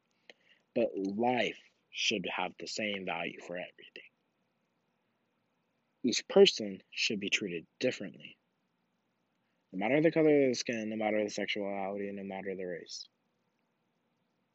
or no matter of their gender. Because we are humans.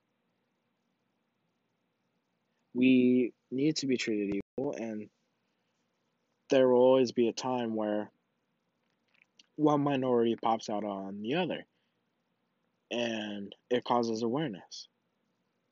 This is something that in the 21st century and in the later of the 2010 decade, and definitely in 2021 as of recording this, is definitely something that is good. Corruption, bad emotion being pulled out and trying to be fixed is something beautiful. So there's a song that I want you guys to listen to. I mean, this is the only song that I want you guys to listen to. I mean, I'm not making it mandatory. I'm not a teacher. It's not a homework, but there's an artist called Joyner Lucas, and I want you guys to check out the album Evolution. I want you to check it out. Also, check out my cousin John Clark the rapper. He puts out some really good music too. I think his latest song was I Should See Right Here. It is Hurt My Heart. So go ahead and check it out. Those are two artists I want you to check out and come back so then we can have a discussion on next episode. There's no questions today. I'm not cutting the episode short or anything like that because I'm satisfied with it. Even though it's not polished correctly or anything like that. I don't care. I don't care.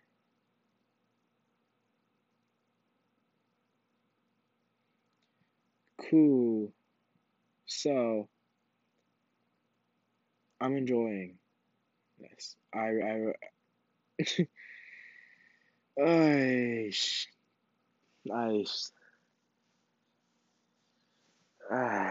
I oof. I enjoy doing this a lot. I enjoy it. So thank you. As always, thank you, Dice Studios, for putting up with my No, thank you, Dice Studios, for putting up with my rowdiness. I'm able to talk more clearly than I had before, which shows my comfort. I'm more comfortable than I was recording this episode than I was the fourth episode. But being able to set your mind and being able to do it, I think, pretty enjoyable. Pretty enjoyable. Guys should try it. So instead of listening to this, sitting on your bed, probably playing Fortnite, why don't you get up, unless it's nighttime, reasonably, be reasonable, please, oh my god, be reasonable with your thinking. Get up, do something you haven't done before. If it's get up, get back down, go to sleep, do it. Don't care. Just get up, listen to me, put on another episode, and listen to me ramble on there. Thank you, I appreciate it. So it's a good mix. I enjoy it. So thank you. As always, the Rundown for the South podcast is brought to you by Brews Beers. You are not going to count this guy out. We're not going to count to 10. I'm going to give you 10 seconds to click that link. Hana, full, set. It's been 3 seconds. Still haven't clicked it. But you are 10. You are a 10 count away from getting your own pack of Brews beers. Use the code The Rundown from the South for 50% off of brewsbeers.com. That's The Rundown from the South. And certified cigars. You are not gonna want to count this one out. By the way, it's fake sponsors. You are not going to want to count out this puff. Go ahead, relax. I know you got your certifications. So do certified cigars. Use the code The Rundown for the South for 10% off of your shipping at certifiedcigars.com. That is certifiedcigars.com, and that is The Rundown for the South for checkout to save 10% off your shipping. And the final sponsor, thank you over to the guys at ESPN for putting up with this. Wouldn't be possible without you guys, just like anyone else. And thank you over to the people at Dive Studios. Go ahead and check out Eric Nam, One Hole, The Soloist, Alexa. I love all you guys over here at Dive Studios. Thank you, and I appreciate. Oh, also Jamie. I love Jamie Park. That is an artist you guys need to check out too. And BB, I love you. Feed me. Okay, I'm gonna stop singing. But thank you over to the people at Dive Studios for making this possible. Thank you. Thank you. 감사합니다. I appreciate it. And I'm gonna wrap it up. I'm getting pretty tired. I enjoy doing this, but I think it's time to go to sleep. So I'm gonna head out. Kai, I love you. So, like I said, I appreciate everything that you guys do, and as always, this is the Rundown from the South. Peace, and enjoy a nice chocolate. Bye-bye.